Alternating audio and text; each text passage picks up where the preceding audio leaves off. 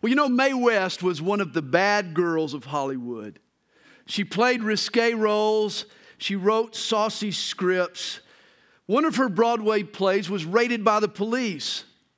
They arrested the actress for, and I quote, corrupting the morals of youth. She was sentenced to 10 days in a New York jail. It was said of Mae West, she is the kind of girl who climbed the ladder of success wrong by wrong. Here are a few of the actress's quotes. I used to be Snow White, but I drifted.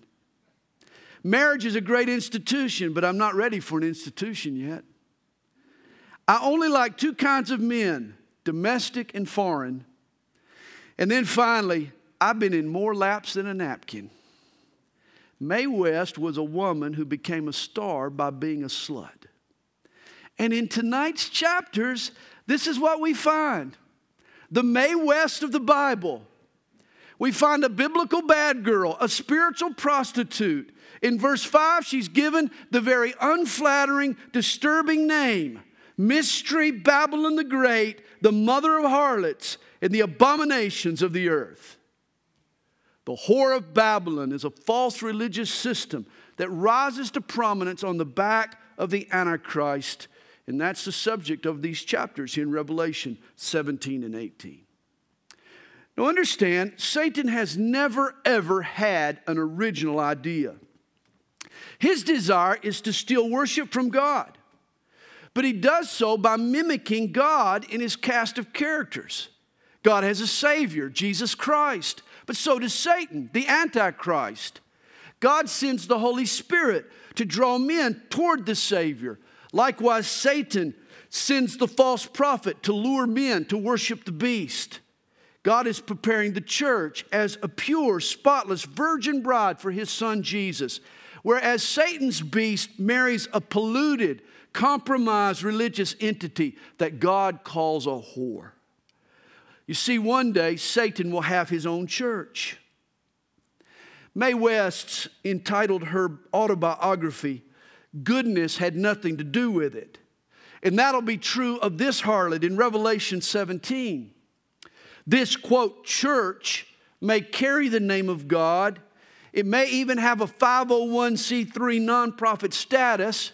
It even may be seen as a charitable organization.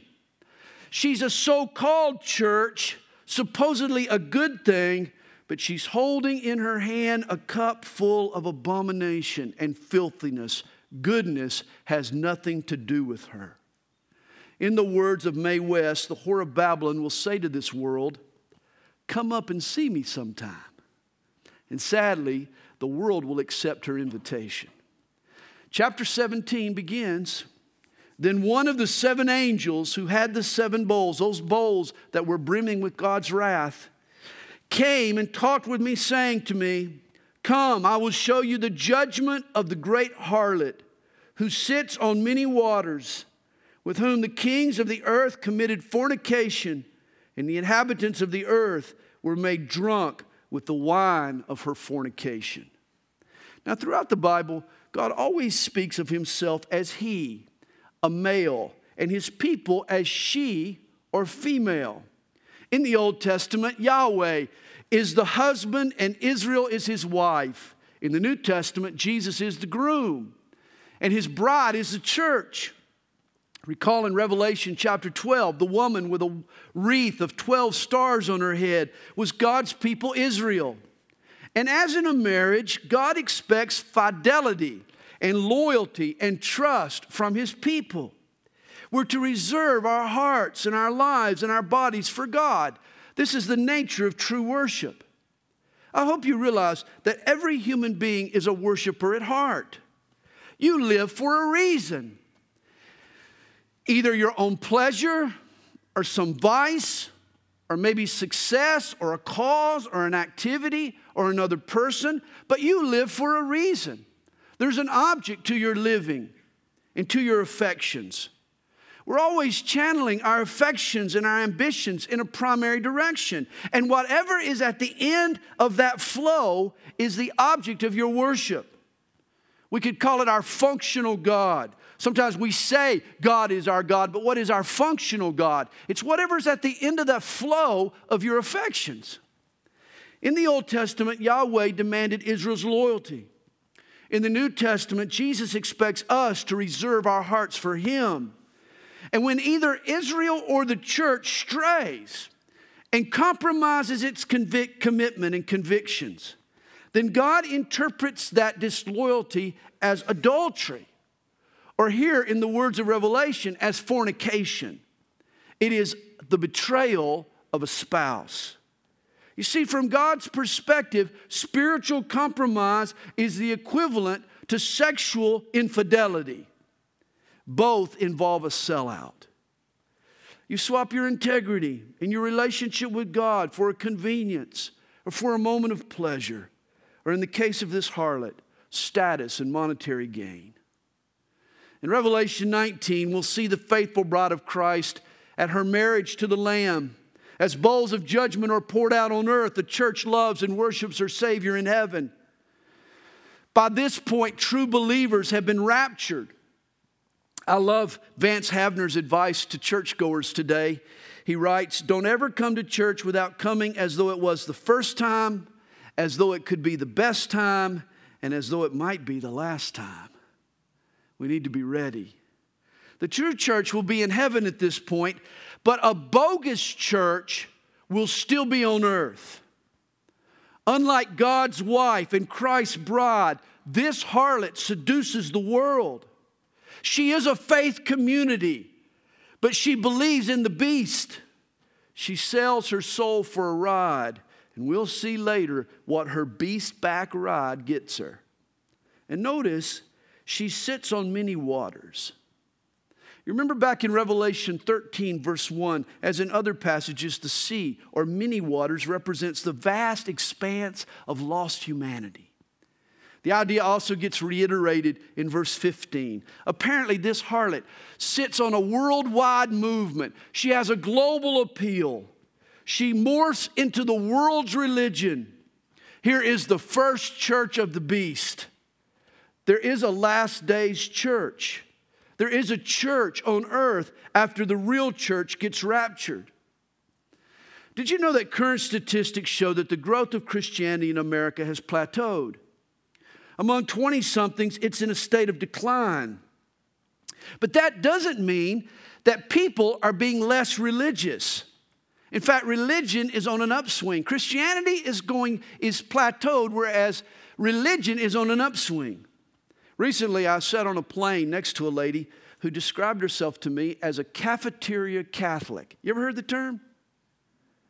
She defined it as she picks and chooses aspects of her faith that suits her tastes. What she finds offensive, she just leaves off her plate. She's a cafeteria Catholic. And this is the growing trend among Christians in general.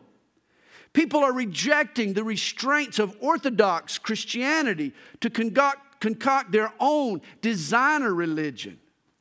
In a 2007 Pew Research poll, 57% of people who call themselves evangelical Christians agreed that there are many ways to heaven, not just Christianity. That means that 6 out of 10 professing Christians now deny the exclusivity of Christ. Like a harlot, Christians have sold their Savior out for the favors of this world. Realize when the true church gets raptured, there are going to be many churches that will continue normal operations.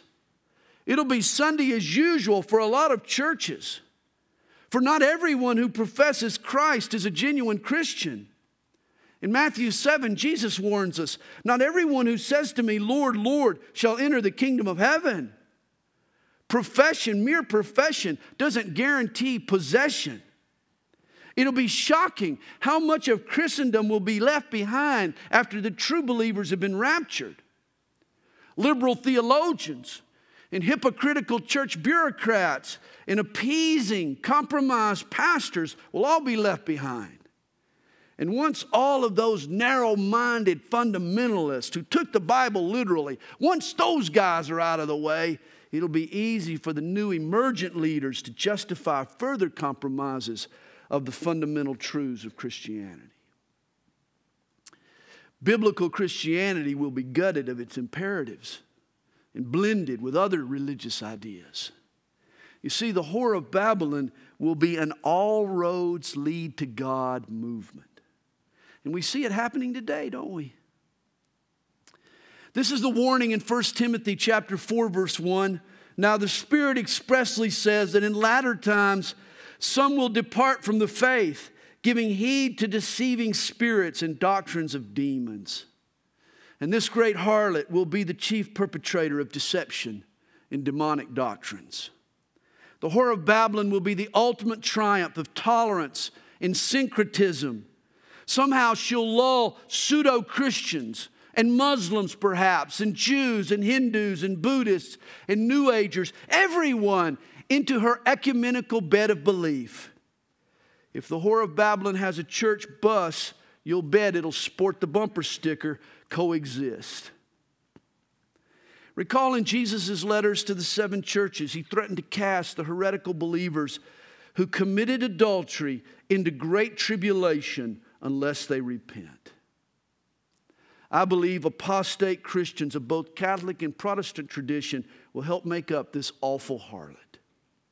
John tells us more about her in verse 3. So he carried me away in the Spirit into the wilderness, and I saw a woman sitting on a scarlet beast, which was full of names of blasphemy, having 7 heads and 10 horns. Revelation 13 identified this blasphemous beast as the Antichrist, a future Führer, the satanic savior. And this harlot will rise to prominence on the back of the beast. Like the Christian churches in Germany who early on supported Hitler and the Nazis, this church in the Great Tribulation will sell her soul for a ride on the beast. She'll supply the beast with religious sanction, and in return, he'll catapult her to worldly power and prestige. It's a marriage made in hell. Verse 4, the woman was arrayed in purple and scarlet and adorned with gold and precious stones and pearls, having in her hand a golden cup full of abominations and the filthiness of her fornication. Understand, this harlot is no streetwalker. She's a high-priced call girl. She's decked out. Her seductions and compromises have gained for her a privileged status. And she's clearly identified, verse 5. And on her forehead a name was written, Mystery Babylon the Great, the mother of harlots and of the abominations of the earth. Just as God has his headquarters on the earth, the city of Jerusalem, Satan likewise has his mission central, mission control. People think Satan's headquarters is in hell.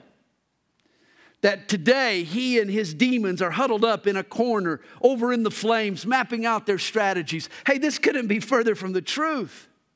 Hell is the last place Satan wants to be. His headquarters is on earth. It's called Babylon. Genesis 11 identifies Babel as the site of the first satanic coup d'etat, the first global revolt against God. You remember a man named Nimrod, a name that means he will rebel or we will rebel. This Nimrod rallied mankind against God. He convinced them that even though God promised to never flood the earth again, God couldn't be trusted. Fear God, trust Nimrod was his campaign slogan. And it worked. At Babel, they built a waterproof tower in the midst of the desert. If God tried another flood, they'd be ready. Of course, along with their brazen rebellion, Nimrod created his own religion. He built a tower to heaven. Through their own efforts, mankind tried to ascend to God's place. They tried to climb the tower. Nimrod's followers could be wise as God. He promised them enlightenment and self-deification. And this is Satan's promise today. You can be your own God, says the religions of this world. We're all basically good. Just look for the God within. Religion still tries to build a tower to God. Whether it's Judaism's 10 Commandments or the 5 laws of Islam or Buddhism's 4 noble truths or a smorgasbord of New Age manipulations Or Joseph Smith's baloney from Moroni, whatever it is. Religion is all about erecting a way for man to climb above his own reach and get to God. And it all traces back to Babylon. Over the ages and across the globe, different religious theories and techniques have been developed, but they're all a reflection of what started originally in Babylon. How can man climb above his own reach and get to God? All religions are trying to build a tower to heaven. This is why the whore of the last days is called the mother of harlots and abominations. In other words, she is the source. And in the end, all her chicks will come home to roost. All the variants of Nimrod's lie will return to mama. They'll come back to this harlot. Verse 6 is the telling passage. John writes, I saw the woman drunk with the blood of the saints and with the blood of the martyrs of Jesus. And here's the creed of this religious harlot. Believe in anything but Jesus. That's her creed. Everything is shown tolerance except faith in Christ. This may be the one prophecy in Revelation that's easiest to believe. For even today, Jesus is where the world takes offense. Talk about God and people will applaud. But mention Jesus, and they'll try to shut you up. For Jesus is and will be the line of demarcation between real Christianity and this harlot's bogus brand. But John continues in verse 6. And when I saw her, this mother of harlots, I marveled with great amazement. But the angel said to me, why do you marvel? I will tell you the mystery of the woman and of the beast that carries her, which has the 7 heads and the 10 horns. And what follows is the angel's explanation. The beast that you saw was and is not and will ascend out of the bottomless pit and go to perdition. And those who dwell on the earth will marvel, whose names are not written in the book of life from the foundation of the world, when they see the beast that was and is not and yet is. Now recall Revelation 13 verse 3. For there we're told this. And I saw one of his heads as if it had been mortally wounded, and his deadly wound was healed. And all the world marveled and followed the beast. The Antichrist survives a lethal wound. Perhaps it's a failed assassination attempt. We don't know. He appears as if he's dead, but he recovers miraculously. In other words, he was and is not and yet is. And I like what John adds in verse 8. And he'll go to perdition. His ultimate destination is literally hellfire. Verse 9. Here is the mind which has wisdom. The 7 heads are 7 mountains on which the woman sits. And in the writings of antiquity, the city set on 7 hills was always synonymous with the city of Rome. Notice verse 18 also identifies the city as that great city which reigns over the kings of the earth. And in John's day, all the emperors ruled from the capital of Rome. This harlot is a religious system based in Rome. Now earlier we noted the connection between Rome and the beast. In Daniel chapter 9, as well as other passages, we're informed that the Antichrist will lead a revived Roman Empire. And what's true of the beast is true of his government. In John's day, the Roman Empire dominated the world. It was. That's before it fractured into various kingdoms. For a time, it's not. But today, we see a resurgence of nations that make up ancient Rome. The European community is the Rome that yet is. And do you know the favorite symbol of the new European community? It's a woman riding on a beast. Isn't that amazing? Here's a German phone card. It's got that picture. Or maybe you could say the back of a €2 coin, same picture. Or a Time magazine graphic for a united Europe. Or the sculpture outside the European Parliament, a woman riding on a beast. Or 2 European postage stamps. Or how about a German magazine cover? They all depict the image we find in Revelation 17. The last days harlot seems to make its home in Rome. And of course, what worldwide religious system is headquartered today in Rome? The Roman Catholic Church. And this is the observation that has led many people to connect this harlot with Roman Catholicism. What makes this even more provocative is that over the centuries, Roman Catholic theology has integrated many pagan and Babylonian practices into its tradition. The Pope's title, Pontiff Maximus, or High Priest, was the name taken from the Babylonian priesthood. Practices like the use of icons, the celibacy of priests and nuns, purgatory, Lent, holy water, the Mass, the veneration of Mary, salvation by sacraments. None of these things can be found in the Bible, but they all can be traced to Babylonian paganism. This is why I am a Protestant. There is much to protest still. And yet, do I believe that the harlot in Revelation 17 is the Roman Catholic Church? No. I believe the whore of Babylon will be far broader than any particular church or religion. I believe it'll be an amalgamation of all religions, a global religion that's used by the Antichrist to seduce the world. Verse 10 tells us there are also 7 kings. Not only are there 7 heads and 7 heels, they also represent 7 kings. He says 5 have fallen, 1 is, and the other has not yet come. 5 world-spanning empires preceded the first century in John's writing of Revelation. There was Egypt, and then the Assyrians, and then the Babylonian Empire, and then the Persians came, followed by the Greeks. The world empire that existed at the time of John was Rome. But there is one more world empire yet to come. John writes, and when he comes, he must continue a short time. When the Antichrist unites a fractured world under the auspices of this new Rome, his reign will be brief. Daniel 9 tells us it'll last but 7 years, a drop in the bucket compared to these previous 6 empires. Verse 11, and the beast that was and is not, and is himself also the 8th, and is of the 7, is going to perdition. The 7th beast is this new Rome. The 8th is its leader, the Antichrist himself. And the 10 horns which you saw are 10 kings who have received no kingdom as yet, but they receive authority for 1 hour as kings with the beast. The Antichrist apparently will establish 10 provinces. He'll appoint subordinates to help him, but they won't reign long. That's why you shouldn't waste your time looking at today's political landscape for this configuration.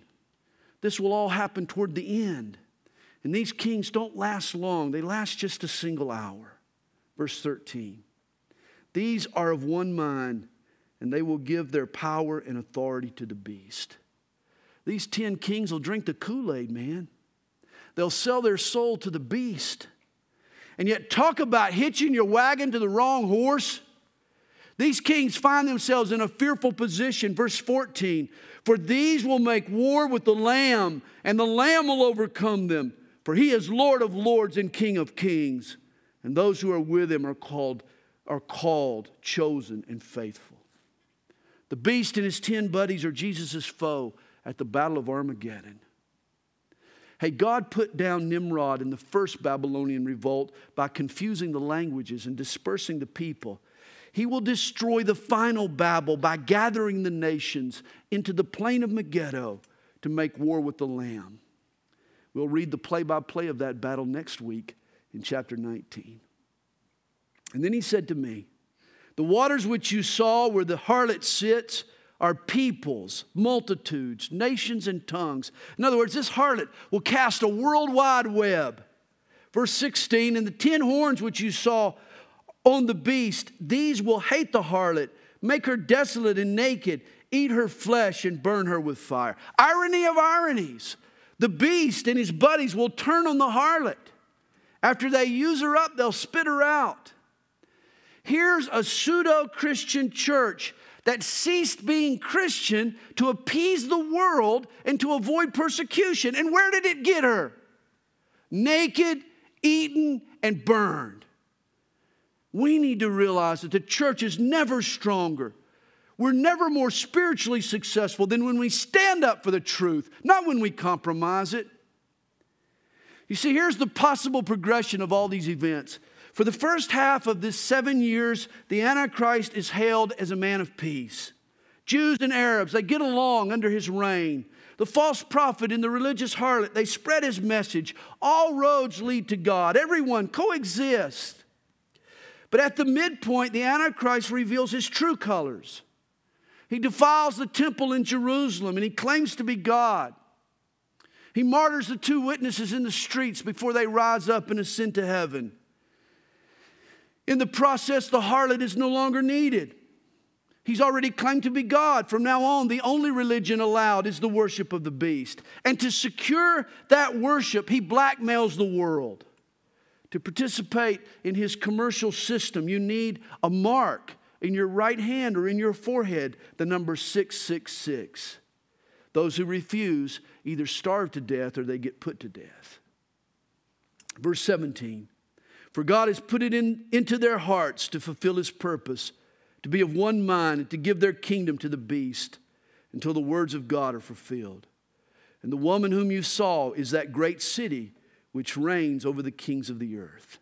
And in John's day, the only city to fit that description would be Rome. And so, the Antichrist will rule the world. He'll establish a global government headquartered in a new Rome, but 2 Babylons will help bring him to power. Chapter 17 has spotlighted a religious Babylon, whereas chapter 18 focuses on a commercial Babylon. You see, total rule requires control of both religion and the economy, and that's what we see in chapter 18. It begins, after these things I saw another angel coming down from heaven, having great authority, and the earth was illuminated with his glory. And he cried mightily with a loud voice, saying, Babylon the Great is fallen, and has become a dwelling place of demons, a prison for every foul spirit, and a cage for every unclean and hated bird. For all the nations have drunk of the wine of the wrath of her fornication.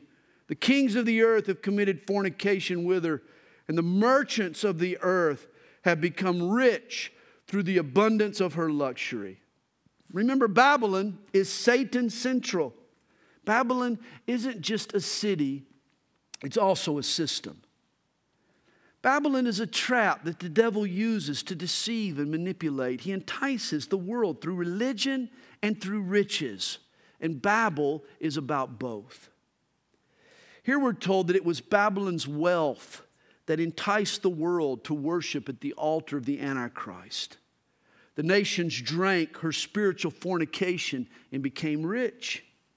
It's no surprise that the nations of the world will sell out principle for profit.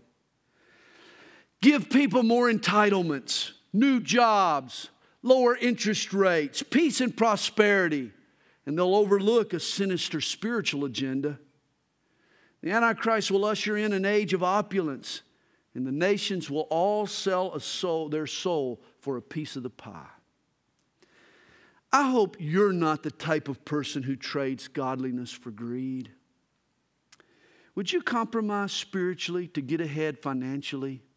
You should think about that. It's alarming the concessions that some Christians will make for one more lousy dollar. Let's make sure that we're all free from the love of money. You recall Jesus' words in Matthew 6, no one can serve 2 masters.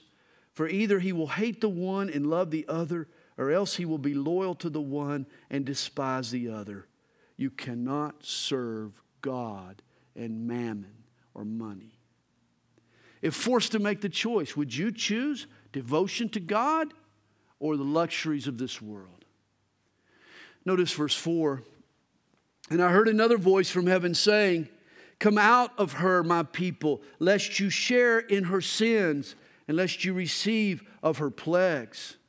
Just as God called the righteous folks of Sodom before judgment came down, though he called out the righteous, Here he warns the world of the pending destruction of Babylon. A gracious God will offer the world a chance to repent of its materialism. He says, for her sins have reached to heaven, and God has remembered her iniquities. God has scrutinized Babylon. He's looked at her books. He's noted her every transaction, every workplace injustice, every employee who was abused, every sweatshop, every time the currency was manipulated for someone's financial advantage, every time profit took precedent over people, God took note. And now he says, render to her just as she rendered to you, and repay her double according to her works. In the cup which she has mixed, mix double for her. Babylon bellies up to the bar, and God orders her a double shot of his wrath. And then heaven adds, in the measure that she glorified herself and lived luxuriously, in the same measure give her torment and sorrow. The rich of this world who've made a fortune off the backs of neglected workers, beware. You'll be treated one day as you've treated others. We've heard what heaven is saying, but here's what Babylon is thinking. For she says in her heart, I sit as queen and am no widow and will not see sorrow. Therefore her plagues will come in one day, death and mourning and famine. And she will be utterly burned with fire. For strong is the Lord God who judges her. Wow. The commercial titans of this world will be judged in a single day. It'll come suddenly and comprehensively. And they'll be utterly burned with fire. Could it be the commercial centers of the world will get nuked? Verse 9 tells us, the kings of the earth who committed fornication and live luxuriously with her will weep and lament for her when they see the smoke of her burning, standing at a distance for fear of her torment. Why are the kings standing at a distance? Perhaps they're afraid of the radiation fallout. They're saying, alas, alas, that great city Babylon, that mighty city, for in 1 hour your judgment has come. How can a huge metropolis be burned to a crisp in a single hour? It would take some kind of cataclysmic blast. And the merchants of the earth will weep and mourn over her. The Warren Buffetts, the Donald Trumps will weep.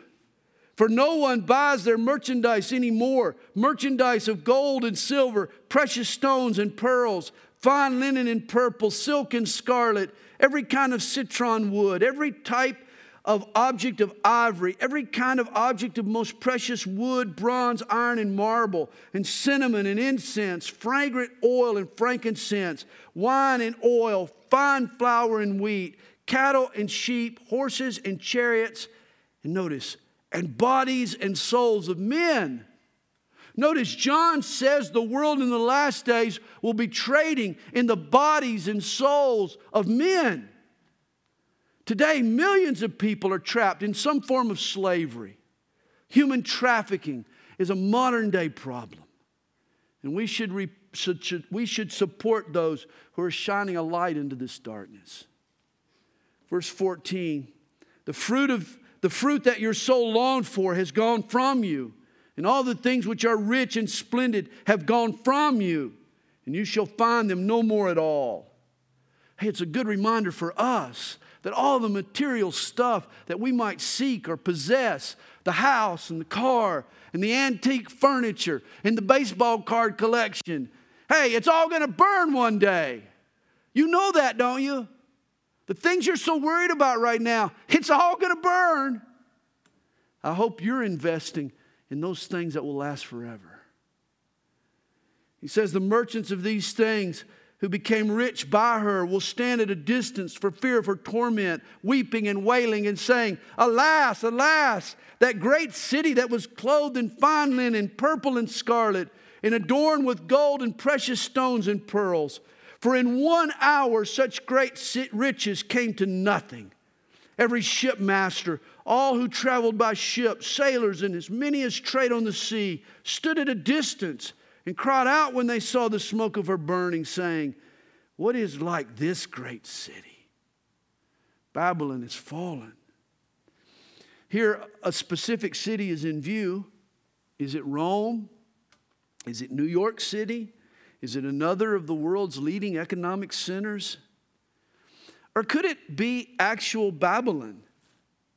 You know, Saddam Hussein rebuilt a slither of ancient Babylon. U.S. troops used it as a camp during the Iraqi war. Today, Babel is a fledgling tourist attraction. Perhaps one day Babylon will be rebuilt. With its strategic location, with all its oil reserves, it could rise again. Yet whether a city or a system, Babylon will be known, not for its rise, but for its fall. What was predicted in chapter 14, verse 8, by the second angel who canvassed the globe is fulfilled right here. Babylon the Great is fallen, is fallen. And they threw dust on their heads and cried out, weeping and wailing and saying, Alas, alas, that great city in which all who had ships on the sea became rich by her wealth, for in 1 hour she is made desolate. But while the earth mourns, heaven celebrates. For we read in verse 20, Rejoice over her, O heaven, and you holy apostles and prophets, for God has avenged you on her. The beast and his businesses collaborated together. To buy and sell, you needed a mark. To get it, you had to bow. And now the commercial system that persecuted God's people gets her retribution. She'll suffer what she dished out. And then verse 21, Then a mighty angel took up a stone like a great millstone and threw it into the sea. A millstone was a symbol of ancient commerce and business. And yet here the millstone is thrown into the sea. God is tired of man's greed. Hey, greed is not good. Greed is a sin. If capitalism means an investment of funds to grow business and create jobs and provide goods and services for the betterment of society, then I'm for it. God is for it. But if capitalism means the rich exploiting workers and padding their pockets at the expense of the poor, then God is against it. And He will bury it in the bottom of the sea. And the angel said, Thus with violence the great city Babylon shall be thrown down and shall not be found any more. The sound of harpists, musicians, flutists, and trumpeters shall not be heard in you any more. No craftsman of any craft shall be found in you any more. And the sound of a millstone shall not be heard in you any more. The light of a lamp shall not shine in you any more. And the voice of a bridegroom and bride shall not be heard in you any more. Babylon will not be business as usual. World markets and corporations will be interrupted by God's judgment. God will take to task the great machinery, the capitalistic machinery and corporations of this world. Hey, we learned in chapters 2 and 3, God judges churches. We learned that God judges nations. Hey, why not God judging businesses? That's what we learned here in chapter 18. God will judge the business world as well. For it too is capable of sin and treachery and blasphemy. I graduated from Georgia State University. I have a degree in business administration. Georgia State University is one of the finest business schools in the South. I was there for 4 years. And yet, nobody ever read to me Revelation chapter 18. I think it should be part of every business curriculum. They should have read me this chapter. For God not only judges governments and churches, but also businesses. He cares about business leaders and business practices, and He will take them to task one day. Verse 23, For your merchants were the great men of the earth, for by your sorcery all the nations were deceived. What an indictment. The merchants of the world, big business, is accused of the sin of sorcery. Hey, when does an advertiser go beyond the boundaries of truthfulness and engage in willful manipulation? I mean, some advertisements border on hypnotic. Here's an ad for wrinkle cream. I mean, give me a break.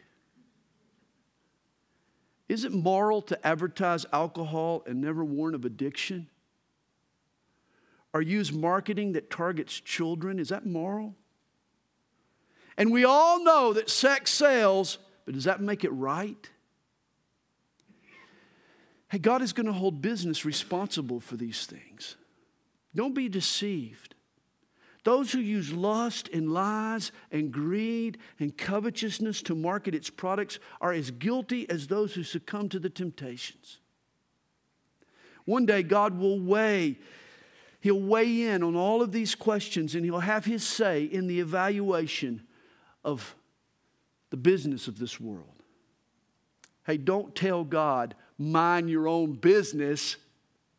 The world will discover that His authority extends to all businesses. And then finally, verse 24. And in her was found the blood of prophets and saints and all who were slain on the earth. This Babylon could be Rome. The Roman Colosseum was the slaughterhouse of the martyrs. The Roman catacombs were the tombs. Ancient Rome was guilty of the blood of the saints. But in the last days, the whole world will be swayed by the beast in Babel. It will all share in its punishment. Which brings us to Revelation chapter 19. Jesus is coming back next week at Calvary Chapel. Hallelujah. Next Sunday night, here at Calvary Chapel, we'll be studying the second coming of Jesus Christ. You don't want to miss it. Don't miss next Sunday. And hey, most importantly, don't miss Jesus. Bow your heart to Him, to only Him. Give Him your whole heart. Give Him your life, your time, your stuff, your money. For Jesus is the King of the jungle. It's a jungle out there, but Jesus is the King. And one day, He'll bring it all under His rule and under His righteousness. And we long for that day. And there we have Revelation chapter 17 and 18.